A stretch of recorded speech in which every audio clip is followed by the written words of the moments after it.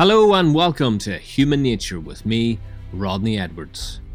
We share many things in common, don't we? We all experience similar things like love, loss, rejection and success. In this podcast series, I speak to well-known people about some of the things we hold in common. This week, I am joined by Ian Paisley. He's a son, a father, a husband, a brother, and one of the best-known politicians on this island. The DUP MP does lead a somewhat colourful life. But who is the real Ian Paisley? Let's find out in this week's Human Nature.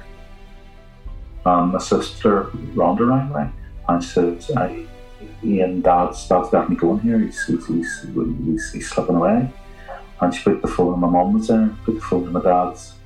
Anthony actually said, bye-bye, son. And Martin McGuinness gave my father the respect he deserved as an older person. And that to me meant a heck of a lot more than all the other nonsense goes on in politics. You accord a person respect and dignity because of their age and their standing. And it is the case. Whenever my father ceased being First Minister and left the leadership of the party and the church, it was interesting that people who you would have thought would have been in more regular contact and given contact didn't stay in contact. But Martin McGuinness did make time to keep that contact. To me, that says a lot about the individual. And I could swerve into the road because there was a massive tractor and I went right over the top of the dog, just killed it outright. And I remember stopping the car and getting out and picking the wee dog up. I wept like a baby. Wept like an absolute child over killing that wee dog on the road. The perception that some people have of Ian Paisley, they talk about free holidays and all that kind of stuff. Well, first of all, a lot of it has been self-inflicted by me. And being self-aware, you've got to accept that, if you hadn't made those mistakes, people, wouldn't have had those ideas about you. You're a member of the DUP, you're Ian Paisley's son, and here you're praying for Michelle O'Neill. I hope that at a very personal level, it just shows that I am a person of faith, and that faith is more important to me than all of the political stuff that we get engaged in. How are you? Not too bad, mate. Not too bad at all. And where are you? Literally just home from the office. Jeez, tell me about that painting behind you. That's King William of Orange crossing the Boyne. Where did you get that? I've had that for a long, long time. A friend of mine gave me it, probably 20 years ago. I think it must have hung in an Orange Hall or something like that there, but it was too big for his house, so he gave me it and I said, let's stick it on my dining room wall. It's a real talking feature over dinner. And provides a suitable backdrop for you then when you're doing these kind of things? Oh, it is quite good fun, yeah. Yeah. And I see you've still got the beard. Yeah, still got the beard. So how have you been? How's the last number of weeks, months been for you? With lockdown in particular, I suppose. I suppose it's been slightly different in that, look, most of my work is really interactive with people. So it's had to, really take place over the internet and with Zoom calls and more telephone calls. So it's a wee bit adapting to that, which has been a wee bit different because I must say I'm a bit of a people person, so I kind of like meeting people and chatting to them. So, but it's been incredibly busy. So you put in your normal day, office hours, and then still in the evening, the emails just keep coming in because obviously people have finished work and then they contact you. So you're getting emails on 10:30, 11 o'clock at night still about stuff, Yeah. So just a constant request, and people need fast answers nowadays, So tell me then, just to begin, tell me about childhood. What was childhood like for Ian Paisley, and what do you remember? What's your earliest memories of growing up? A very, very happy childhood. I mean, I was the youngest of 5, but I had a twin brother, and my sister was about 13, 14 months older than me, so we were almost like triplets. Very, very happy childhood. Pastor's house, but my earliest memories definitely from very, very happy. Also, I mean, things like, for example, my dad was in prison 3 or 4 years after I was born. So, I do remember that. I do have those memories. Did that upset you? Upset you seeing your father behind bars? I think that's an interesting question, because I don't think as a child you grasp that concept. My parents were so close and kind of so loving and provided such an environment that we felt secure. I think if you feel secure as a child, the upset, if you like, is mitigated. And I think that's basically what happened, and that we're very, very secure home life. That those things really, the upset was taken away. I was sitting in the kitchen a few weeks ago at my mum and dad's house. I was chatting to my mum and over a wee cup of tea, and I looked out the kitchen window. When we were growing up, when you looked out that kitchen window, first of all, it had one-way glass on it. Secondly, there was a police hut outside the window with a sergeant hut with 2 police officers sitting on it. And then there was barbed wire and all that stuff around it, all the security around it. And that stuff has all been taken away over recent years. I just said to Mum, like, you look out there and look, you can see wee robins playing and the squirrels running up and down the trees. That's so different to when we were kids, and that was all obscure. And yet we just accepted it. That was normal. And I think kids have a great ability just to adapt to their circumstances and get on. It's only when you have time, probably as an adult, to look back on it, that you see that it was very, very different. It was peculiar. It was a threatening environment. What are your earliest memories then of the Troubles? Well, I heard the Troubles more than anything, and that, because we lived in East Belfast, you would hear the bombs going off if there was a bombing or whatever across the city. I never ever remember a time when there weren't police officers at our house as growing up. So there'd be specials in the early days who would have guarded our house, and then from the mid-70s, my dad had a permanent police escort, which was 2 police cars and 4 police officers the whole time. So, you always remember that. And those guys became like friends because, we looked up to them that they were actually looking after our dad and protecting him. And, so there was that sort of endearment with them. And indeed, many of them did become friends and kept contact because they only did like a 2.5 year stint each time. So it was... out of all of that at school, I remember there was a period of time during the hunger strike whenever we had to be taken to school in the back of a police car. I remember that quite vividly. Probably the harshest memory was whenever I remember the front of our house being bombed in 1977. And I remember my brother and my dad being shot at one night in Belfast when they were coming across town in the back of the car. So you have all of those things which, whenever you start to reflect upon, you realise that you not only heard the Troubles and witnessed them and all the rest of it, part of your family was caught up in. Well, before maybe we go into some of that, just explain then, you talked about bombs going off outside, police officers outside the house, and all of that going on. But in the house, what was in the house like? What was your dad like as a dad? Incredibly tranquil. You wouldn't have known my dad was at home. Now, on Saturday mornings, we would have had a fairly normal ritual in that we'd all come downstairs in our pajamas and we'll watch the Bonanza or something else you wouldn't know. It was no Western that was on TV on a Saturday morning. And we'd watch a couple of our favourite stuff, Laurel and Hardy. And all those things that were on the Saturday morning and have a good old laugh. And your dad watched these too? Oh, yeah. He was with us on a Saturday morning. That was kind of his time with us, his break time with us. And those things were very precious as kids. The rest of the week, like, my dad just wasn't there.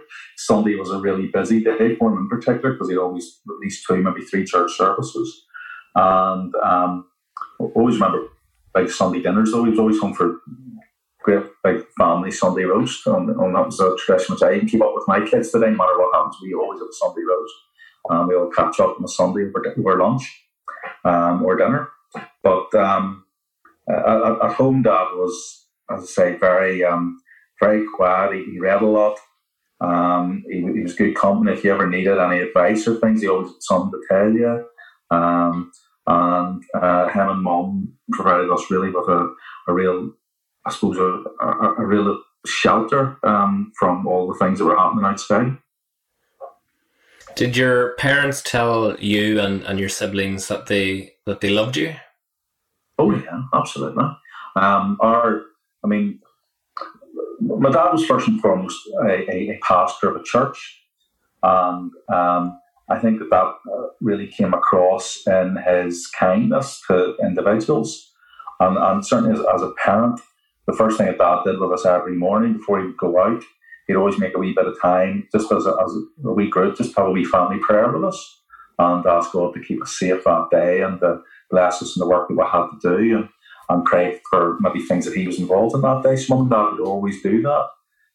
Every single day would be a day pass that they would not do that in the morning before we would go out. And even to this day, I know my mum prays for us every single day and for all her grandchildren and great grandchildren, and she tells them that. And I think it sounds a cliche, it sounds like a twee, but the family that prays together stays together. There is an element of truth in that, and that if you're able to come close to your spiritual being and to the spirit that you believe in as a family and be unashamed about that, it actually means that the barriers of life, of stiff upper lip, all that's broken down, and you're able to be very close as a family. And even to this day, like earlier today, I have an older sister who's about 10, 11 years older than me, and chatted to her on the phone for about 15, 20 minutes at some point today, and to my mum. So we still have that constant chat and banter. Just as a family, we're all still very close. Do you miss your dad? Yes, very much so. Dad was, I kind of say the different cycles of relationship that I had with my dad. So it was father-son, growing up and all of that. And then I started to work for him, so it was kind of an employee-employer relationship as well. But then we became really good mates. It was a lovely relationship. So Dad was 40 years older than me, 39, 40 years older than me. But we became, certainly for the last 20 years of his life, really, really close companions and mates, and confidants. We could share things. First, probably 10, 12 years of married life, Dad would have rung me every night at midnight. Which, I had to explain to the missus that that's my dad again, he's on the phone. But every night at midnight, even if I'd been out with my dad that day, he'd still rung me at midnight, had a good old banter for maybe 15, 20 minutes, just about what'll happen that day, what we should do the next day, and plans. And so a really good, friendly relationship with him. And you do miss that. There's things that I look back on, wish Dad was here, could share that with him or tell him about that. But in another sense, I don't feel I've missed out on anything. It's probably a better way of saying it, in that with such a full relationship that, that relationship was to its absolute extreme. And I think my brother and my sisters would say the same. Dad gave everything to us. And so it was a very, there's no regrets there that anything was held back. Can you reflect then on your last moments with your father, and what was that like for you? Yeah, look, Dad had been growing weaker and was quite sick. He was growing old, and I had come back from London, and I actually decided I'll stay in the house. At this point, Dad was a wee private room downstairs, and I actually was chatting to him that night and just holding his hand and stuff, and he would have wee conversations and then go to sleep, but I just decided I would stay in the house that night. I remember just slept on the floor of the room that he was in, and next morning said bye-bye to him, and he was fine, he was in good spirit. And I went up the road to Ballymena to my advice centre, and I'll never forget it, but I got a call. It was around about probably 10:15 in the morning. My sister Rhonda rang me, and she said, Ian, Dad's definitely going here. He's slipping away. And she put the phone, my mum was there, put the phone to my dad's. And Anthony actually said, bye-bye, son. Which, was pretty, and there was a guy in front of me at my desk, and I seen advice, and I just said, look, I'm sorry, mate, I have to go here. My father's passing away. I think it was more of a shock to him, and I just left the office immediately. And I wouldn't like to say, but I didn't know how I got to Belfast so quickly. But I got from Ballymena to Belfast, into the house, into my aunt's where he was, and he literally just passed away. But my my mum and two of my sisters and my brother were there, and then my other sister and myself, we kind of arrived together. And our really good friend David McElveen had just arrived, a very close family friend, and I just remember hugging David. We were going up, he was Uncle David Dawes, he was just a mate.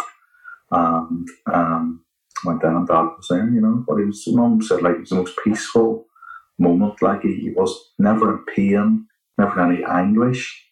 To her, he says, like, if you could have a beautiful death, it was something just passed really, really tranquilly, and I think that makes us happy. I mean, I have friends. I lost my brother-in-law the year before Dad died, and he had a terrible fight with cancer. And to see someone, in their mid to late 50s battling with cancer and being, the trouble and perplexed that puts on the rest of the family, that was really harsh. But Dad had a really full life, and he passed very, very easily. And he lived 6 lives. He did more than one life than many people have done. Many people's have done over several lives. So there's no regret there as such. And when you were driving from Ballymena to Belfast, what was going on in your head? Can't remember. I wouldn't be able to remember that. It's just knew how to get there and get there safely. Yeah. And but as I say, the thing about life was that, and about Dad was, it was so there was no regrets there. There was nothing I hadn't said to my dad. There's nothing I hadn't ever completed, and there's nothing he hadn't ever said to me. I think I'd asked him that morning to have a wee prayer with us before I went off to Ballymena, and he put his hand on us and just said, God bless you, and there was a wee pat on the head. So you remember precious things like that, and there you've got some really super special memories and some things that really make you laugh and some things that jerk a tear out of you, Well, you talked also about the impact of witnessing some pretty horrific incidents, particularly around your father. Having that and those experiences as a child must have an impact on you psychologically. Did it affect your mental health? I think this is the thing we now do, especially as men. I start to talk about our mental health. You never would have talked 10 years ago, Rodney. You never talked about depression. Too strong to be depressed. It must have had an impact. And in this day and age, either people have got softer or have got just more aware, which is probably a kinder way, of the fact that all of these pressures take their toll. I tease my twin brother. He's got a shock of dark brown hair, and mine's light white hair now. I often say to him that this had more of a toll on me than it did to have on you.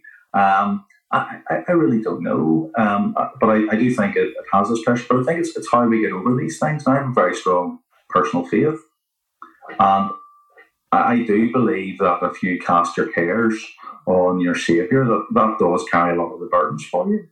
That if you recognise, if you really truly believe that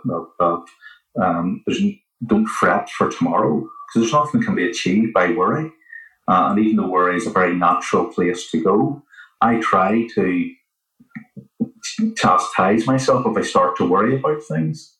Because in my life, in the world, you're constantly under pressure or accusation or whatever. And if you're worried about those things, you wouldn't get up in the morning, so you just try to set them to the side. I also think I have a way of dealing with criticism in that most people don't really know me for who and what I am. They have a persona of me or an understanding of me off the media, which is a snapshot of me at particular times. And I tend to give everyone the benefit of the doubt in that they don't really know me. So if they're saying this stuff about me, they're saying about this stereotype of this person called Ian Paisley, but they're not really saying it about me. And I can kind of dismiss it like that and saying if they knew me, they just wouldn't say those things, or they would have a different idea or a different approach. So that's kind of the way I deal with it. And I think for me, that's a healthy way of doing it, and of decontaminating the abuse and accusations that go along with the sort of life that they actually are involved in, and the sort of politics that we're involved in. And so I stand back from it. So that's how I try to deal with it. Has it taken its toll? It probably has. I think if everyone's honest, probably no more so than anyone else in stressful jobs or with stressful lives. When you were growing up as a young Protestant and you were watching the Troubles unfold, were you ever tempted to fight back? Oh yes, definitely. And it's only, I believe, for the grace of God, there go I. It's only because of good instruction from good parents and good people around us that and strong faith that you don't take things into your own hands, that you recognise that one day there will be a real judgment and a real reckoning for all of these things. But that didn't diminish my teenage anger and my youthful anger that I want to do something about this, and this is terrible, this is a disgrace. What would you have done, but your faith stopped you?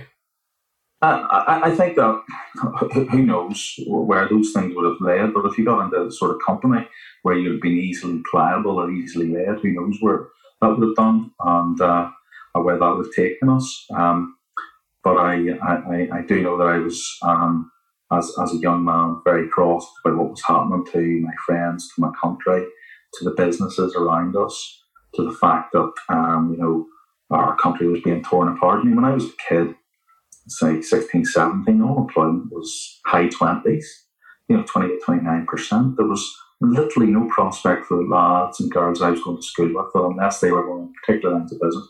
There was literally very little prospects for them. Those sort of things really did impact on you, that your whole country was going to be in this kind of war-torn state. But I also think it's a huge advertisement for the power of prayer and for the power of a godly people. I mean, put it like this. If this place had been called Kosovo, we would have had a civil war that started in the 1970s, and Lord knows where it would have ended. But Northern Ireland had all of the ingredients to be another Kosovo, another Balkans, another Palestine-Israel struggle, and it actually never went that far. Like, over 3,000 people were murdered. Thousands of people injured, billions of pounds worth of damage done, but it never went over the top into civil war. And I think that is a real advertisement for the fact that the Christian people of Northern Ireland, small C Christian people, actually took the view that this would work itself out and would get better. And I think that is an advertisement, if you like. It's one of the positives that I try to take out of it. But I can fully understand the anger that people had and the fact that they really wanted to fight back and do something back. But my desire was to see the government fight back. My desire was to see the police being allowed and the army and the UDR being allowed to fight back, and the growing disbelief that they were never allowed to do so. Well, the idea, the premise of this podcast is to look at different perspectives and see different views. When you reflect on that period of time, can you understand why the likes of Sinn Féin and the IRA had their views? Well, listen, as a student of history and as a person who really tries to look into some of the things, I can understand why people have a different point of view, but I don't believe that there was ever sufficient discrimination in Northern Ireland from either community that justified the firing of one single bullet or that justified the blowing up of one single shop. It was never that atrocious that the only thing to do was to murder British soldiers, police officers, to blow up towns. And that's the thing that really got me. I mean, we can go to other zones of the world where there's been conflict, and the torture of people and torture which led to people fighting back was very, very different. That excuse doesn't pertain to Ulster, and I think that's the sickening thing that someone else says, what was that all about? Because there's no justification for it. I've started watching The Journey, which you've probably seen, have you? Seen the version of you? I helped advise some of the guys on that. Even just the term "the journey," I think, is appropriate. I mean, your father and Martin McGuinness were certainly on a journey. What do you think of the work that your dad did with Martin McGuinness? Probably what I should say is that physical journey in the back of the car and that conversation never actually occurred. But what that film captured was a moment of how things actually changed and a series of conversations that allowed that change. In terms of that, and this is the thing, that whenever people just deal with a snapshot of a person, that they don't understand the whole person. But I think my father was in such a place and had such good political standing that he was able to bring the community to a point and then lead them to a point that might have been uncomfortable or difficult for others to be able to achieve. But he had the power of charisma, the power of his own credibility, and the political skill to say, well, actually, I can take you to that difficult place, but the outcome will be better. And I think that's what he was, and that was his skill set that allowed him to achieve. He ultimately believed, and I know we're very close to these negotiations engaged in, but he ultimately believed that when we got Sinn Féin to accept the legitimacy of the police, that was the Rubicon moment. That was when they crossed the Rubicon. Because right up until then, the Shinners wanted to be able to have the excuse the police weren't legitimate, the Crown wasn't legitimate. But the day that you sign up to endorse the Crown services of the state, your Irish republicanism that had a violent streak was over. Because you just couldn't then legitimise attacking a Crown service that you'd now legitimised. And whenever we got them to cross that Rubicon, there was no going back. And it's at that point where we picked up the pace, my dad picked up the pace and led the country to the point where we could do the sort of deal and have the sort of arrangement that lasted in Northern Ireland for 10 years of very stable government. And to me, that was the seminal moment in it all. Understanding the precise moment at which Sinn Féin could not go back. Right up until that point, Sinn Féin could have gone back, could have had a FARC issue again, could have had a Northern Bank issue again, they could have had all of those things. But once we got them over the line on acceptance of the Crown services, the Crown state, and that led to the point where even Martin McGuinness said the people who killed police officers were traitors to Ireland. That to me was huge. And, for the ideology, to put yourself in the shoes for an Irish Republican who believed that you could have killed those police officers, to then be in the same shoes saying that it's a treachery to Ireland to kill those police officers, it's massive. And I think it's those points which, to me, were very significant. It was down to my father's leadership.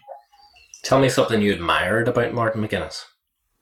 I remember someone put the question to me, what is it about the former IRA terrorist Martin McGuinness that you actually like? And I said, the word former. The fact that it had Martin McGuinness was a very personable person. That's the first thing. Of all the people I negotiated with or worked with in the government and in that organisation, he was very personable. We both walked away with clear understandings as to what you thought. The rest of them were, again, that probably was down to the fact that he was very comfortable in terms of what he could deliver and his own sense of power. Others, you never really got that sense or were able to get closer to. So I remember when I was appointed junior minister, I was appointed by both my father and by Martin McGuinness to that role. So I had to work very closely with both of them and got to know Martin McGuinness, I think, reasonably well during that time. And I was with myself, Peter Robinson and Nigel Dodds were the first DUP people to sit down and negotiate with Sinn Féin. So it was really that opening point was where we had that relationship, and Martin McGuinness was the person who was appointed by Sinn Féin to negotiate with us. And was it strange then to have Martin McGuinness around the house, because he was so friendly with your father and he developed that great relationship? Yeah, and I wouldn't, and this is the thing, I think probably a lot is read into the fact that I think it's very important. The two of them were not bosom buddies as such. It never became like that sort of thing. But there was a huge deal of respect and acknowledgement of other people. And the thing, I've said this before, but it's worth repeating, Rodney, that Martin McGuinness was 15, 20 years younger than my dad. My dad was in his 80s when he became First Minister. And Martin McGuinness gave my father the respect he deserved as an older person. And that to me meant a heck of a lot more than all the other nonsense goes on in politics. That you accord a person respect and dignity because of their age and their standing, and you don't take advantage of that. And my dad was very good at taking advantage of the fact that he was an older guy, and he could, I'm now a fella here, and he could use that to his advantage. But at the same time, there was respect and accord was given to the person's place and standing. And I think that Martin McGuinness was able to do that. I think that led to a respectful relationship between the two of them and between us. And it is the case that whenever my father ceased being First Minister and left the leadership of the party and of the church, it was interesting that people who you would have thought would have been in more regular contact and kept in contact didn't stay in contact. It's understandable, they're busy with their own lives. But Martin McGuinness did make time to keep that contact.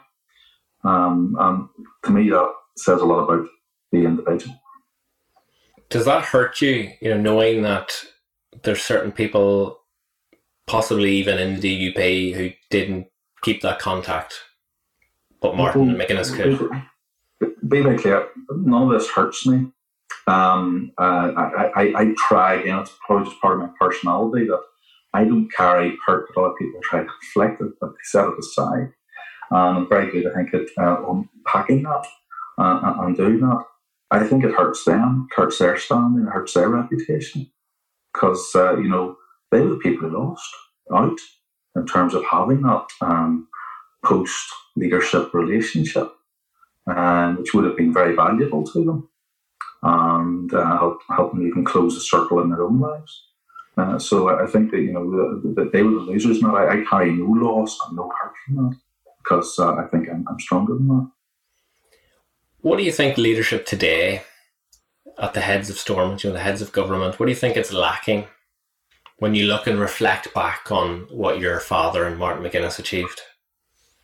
It's very hard to answer that fairly because you're talking about very, very different beasts and different circumstances. We were immediately post-Troubles stabilising the government. We're now into more a managerial type government. My father had 40 years invested in it. We've now got people who are career politicians who have a few years invested in it and are moving transiently through this, which makes it very, very difficult. And that's a good thing. Politics has become boring. And that's a very, very good thing. When I was growing up, politics was not a boring place. It was a bloody place. So it's good that politics to a degree is boring because that's a sense of normality. But there probably are not the big beasts in politics that we had in the early days. Well, it was Jerry Fitt, John Hume, Ian Paisley, John Taylor, people like that. I mean, big characters who had the force of personality. That is gone. You see flashes of it from time to time, but you don't see it over long periods. And that is something that's gone. Is that a good thing?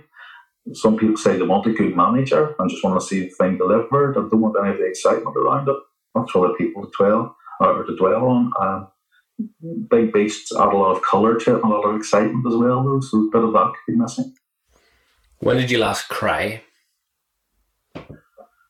I really wept.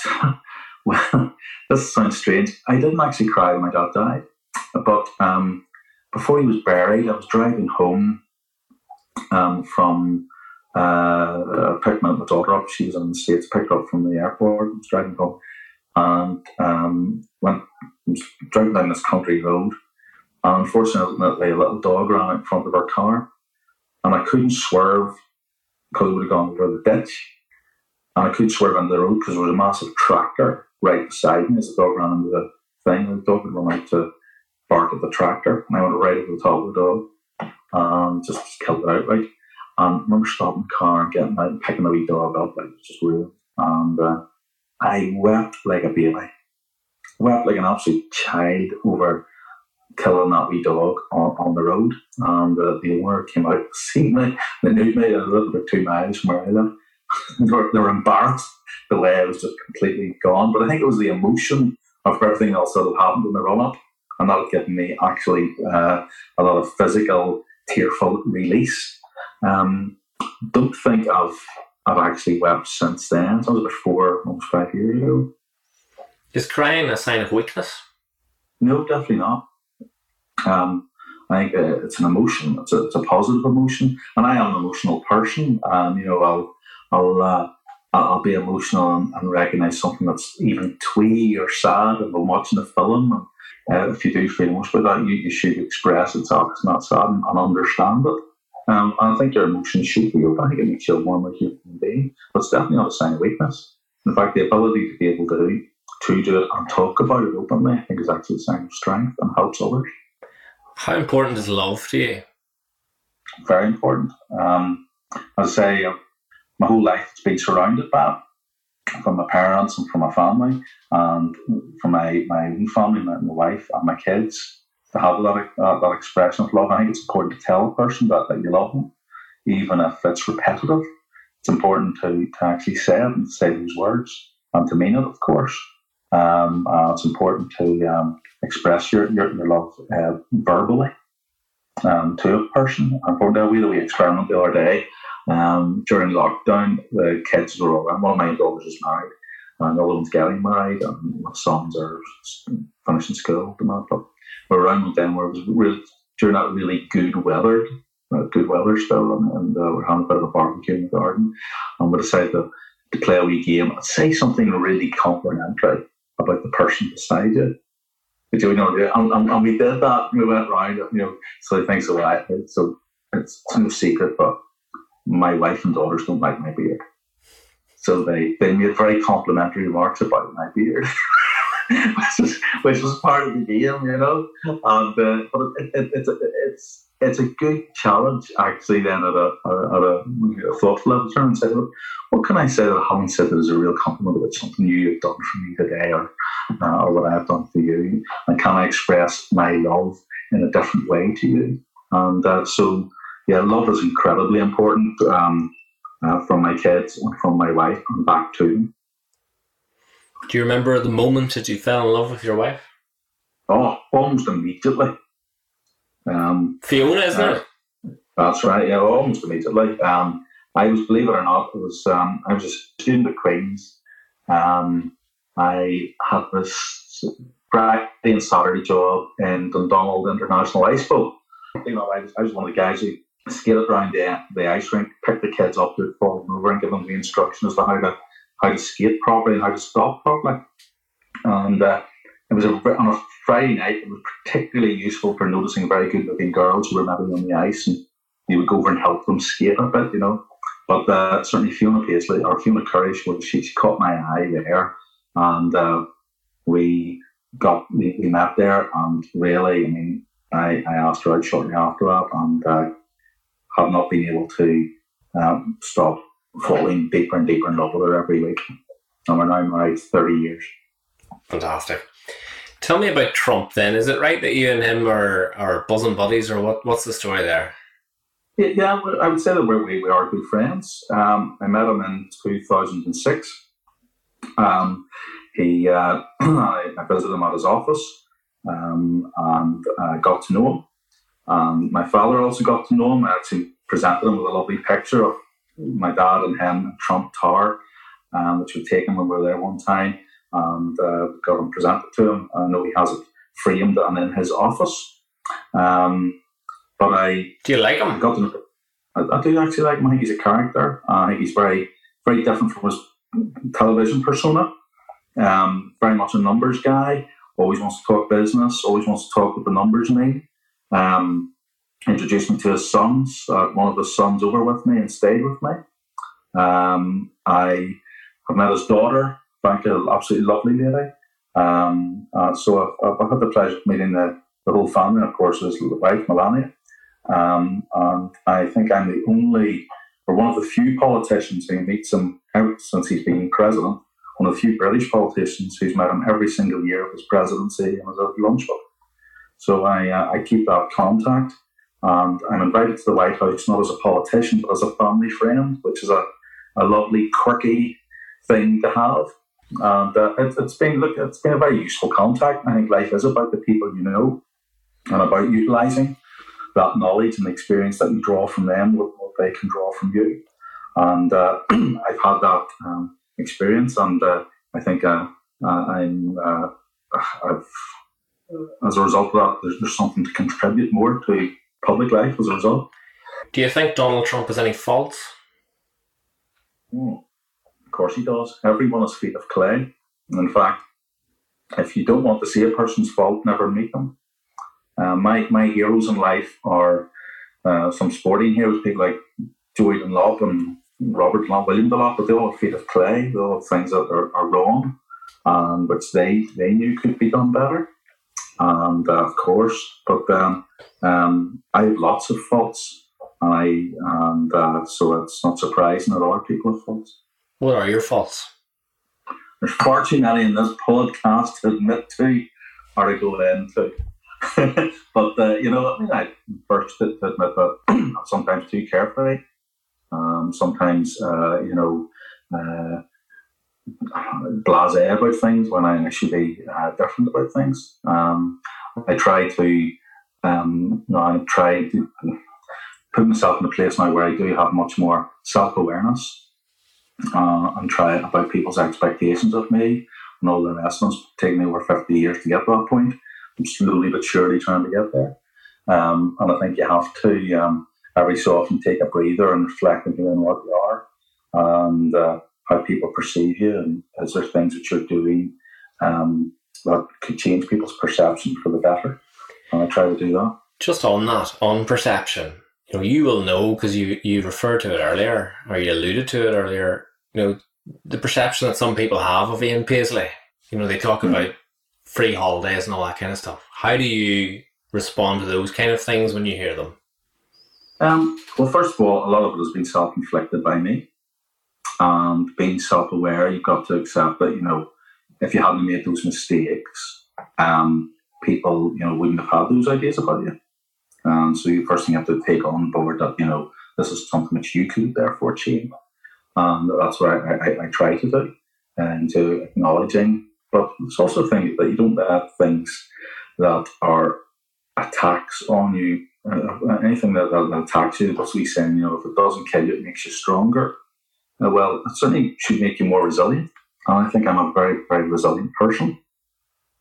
But I think I'm also a person who is reflective on the resilience that I've had and try to actually say, I'm the first one to make a joke about those things.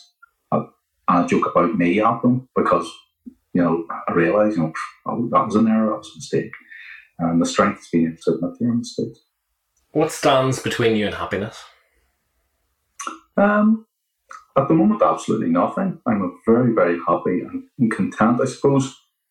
Contentment is more of how I would put it, because there are things which, you can't walk through life with a big smile on your face. So life is just a bubble. It's not. I deal with very complex and concerning things, both privately and publicly. But I think contentment is a very, very sought after place, and having personal contentment, inner contentment, spiritual contentment, family contentment, love contentment is where you should strive to be. And I try each day to get to that point. And I do very specifically in the last year or so, I've taken time very deliberately each day to give myself space for me. My phone goes 24/7, just doesn't stop. People really want a piece of action. And first of all, I have to appreciate that I'm in a place where I can help folk. So I don't resent that, but I have to at times turn it off and just go and take moments for me. And whether that's a short walk or just maybe taking time in the morning to have a proper breakfast on my own and just reflect about things or listen to nice music, I will do that. And I will try to give myself that space. You mentioned earlier that game that you played with your family where you say something complimentary about the company that you're in. Tell me something complimentary about Gerry Adams. It's a very nice grey beard you have, Gerry. That's to be facetious, I know. I think the thing about Gerry Adams is that he is incredibly resilient, and is able to hold a line that even though people and he knows probably is not credible, he has the resilience and the ability to hold that line no matter what. That is a huge strength, but it does not bother you. Well, tell me something complimentary about Arlene Foster. Again, I think Arlene's an incredibly resilient woman, and has shown that she can take on really bitter bad and personal criticism and go through it and come out the other end. I'm not going to say come out the other end unscathed, but come out the other end strong and determined. Because I don't think any of this stuff ever leaves you unscathed. So I think that is very much a strength that Arlene has, a real determination. She's also actually, to be fair to Arlene, I find her, when you get through all of the politics and stuff around, it's actually quite a good fun girl, and enjoys a bit of banter and a good joke. In terms of your own career progression, did you ever imagine yourself as leader of the DUP? No, I know others thought that was where I wanted to be. Why not? That's pardon? Why not? Well, I have always had my own view of what I wanted to do, and I know from when I was a kid, when I looked like politics, and when my dad took us to Westminster as kids, I always said, I'd love to be here, I'd love to work here. And when I got to understand it, and when I think I developed the skills of being able to articulate an argument or articulate a viewpoint and make a case for voiceless people, I think I found that was my niche, and that was where I really wanted to be. And certainly my political career was to get me to Westminster to be a member of Parliament, to deliver things for my community. I always say there's always been 2 or 3 things that you're trying to achieve at any one moment, for your community. And that's what I try to do through professionally and develop my career that way, by delivering things for folk. And that's what I try to do. But it's never, and I say this genuinely and honestly, it's never been in my ambition that I want to be the leader of the DUP, that that's my next step. I don't see it as that. I see very much my step as fulfilling my role as a member of Parliament, and that's what I really love and enjoy doing. And I've also probably seen it too close from the other side as well. That I understand.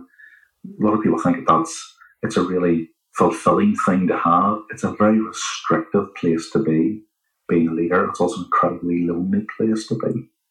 And to desire that, you're going to a place that is both restrictive and lonely.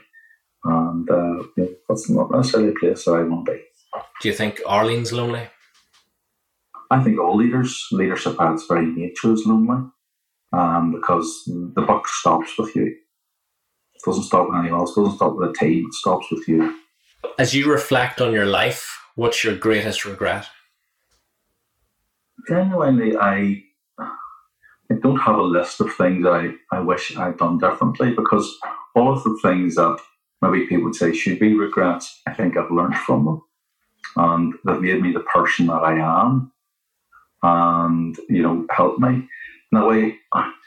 I think probably getting to the point, life, if you like, is almost lived. It should be lived in reverse.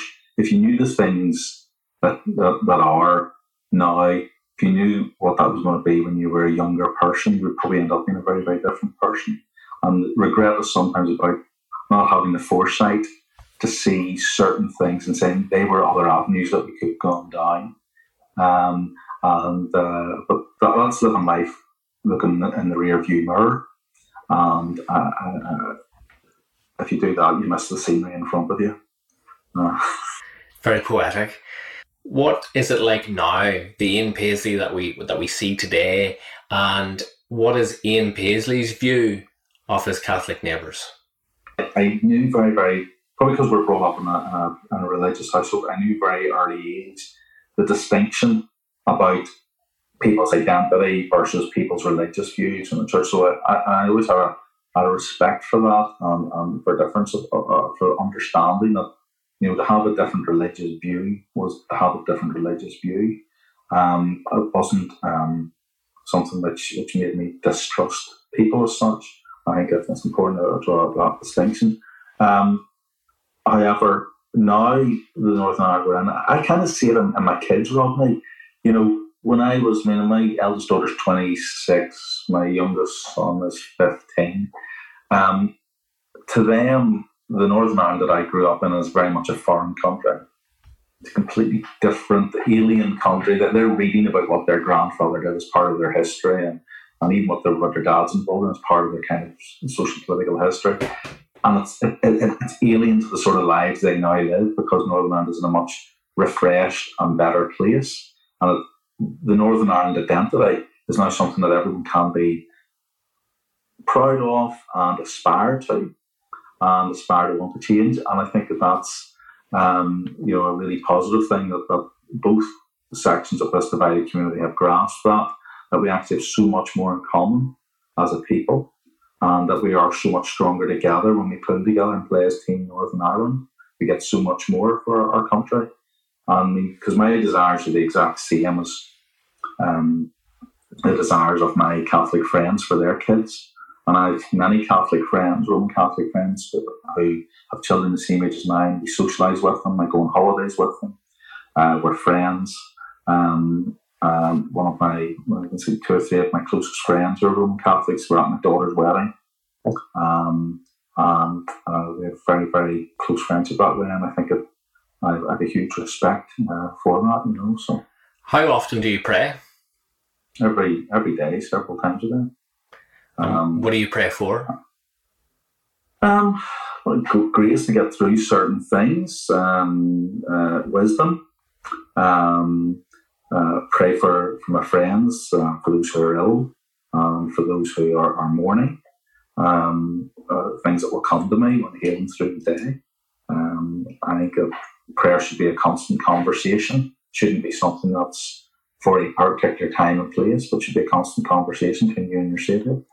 Do you pray for the First Minister and the Deputy First Minister? Yeah, I do. I pray for our country. I pray for the leaders of our country. I pray for our monarch. I pray for our Prime Minister. Pray that there's wisdom when they're dealing with foreign countries as well. But doesn't that show your tendency then to reach out, because you're a member of the DUP, you're Ian Paisley's son, and here you're praying for Michelle O'Neill. What does that say about you and who you are? Well, I hope I hope that at a very personal level, it just shows that I am a person of faith, and that faith is more important to me than all of the political stuff that we get engaged in. And that my prayers are, and I hope they're not viewed as selfish, because obviously I'm praying that things will work out for us, and I have a particular view of what working out for us means, So I hope it's not seen as a selfish thing that Lord, make this happen my way. It's asking God for grace that people will understand and will serve the country well and the people well. And as I say, I do that to pray for our own Prime Minister and for our own leaders across the country, and for my colleagues and for my friends. And when I go into meetings and have things up, I'm not averse to asking God for help and strength, to have wisdom, get up to speak in Parliament, that will have the ability to say the things that need to be said in the way that they have to be said. Some people who have no faith think that's just a crutch, psychological crutch to rely on, but I view it as that I couldn't live life without that. That it's central to my identity. I remember asking another very well-known person about prayer, and I actually asked, did that person ever pray for the IRA? And his response was, yes, of course, I pray for everyone. Have you ever prayed for the IRA? I've prayed for the Troubles then. I've prayed for the bombings when I was younger, that our country would be brought to peace, and that the men who were doing this would stop and would understand that what they were doing was wrong. So I've prayed at that level. Yeah, I mean, I don't think I've ever used the word IRA in my prayers, mind you, but you know what I mean. I prayed specifically for that, and I also think that, frankly, we've actually seen a great answer to prayer in Northern Ireland. over the years, and it's only whenever you look back on it you actually see that prayers have been answered. I think we alluded to earlier, this place could have been a Kosovo, and it didn't turn that way. And I think we'll have to actually turn around and say, well, perhaps that was God answering prayers, but it was stopped before it got that far. What do you think heaven looks like? Eyes have not seen and ears have not heard, or could never understand what gifts lie ahead of us. The reason why I say that is my daughter once had to do a speech in school about heaven and about faith, and that verse came to mind, that our minds are too weak and too puny to even understand what God actually has ahead for us, that it's so sublime, so incredible that we just couldn't comprehend it. So I think whatever it is, it's worth living for and getting there. And you think you'll meet your father again? Oh yeah, I do believe that. I believe that there's sound theological passages in the Bible to show that people know each other when they're in heaven, and that that the saints of God will know each other. So yes, absolutely. And I believe it will be a very incredible reunion. And finally, if today was your last day on this earth, what would you say to your wife and children? Well, I'll tell them I love them, but I think they're so fed up of hearing that they already know that. So I think it's like, yes, we know that. There's anything else to tell us that? No, I think I would hope that actually they would say, look, there was a very hard-working dad and husband who gave us really good company, and we got something in terms of enjoyment with them. Ian Paisley, thank you. Thank you very much, Rodney. Thank you.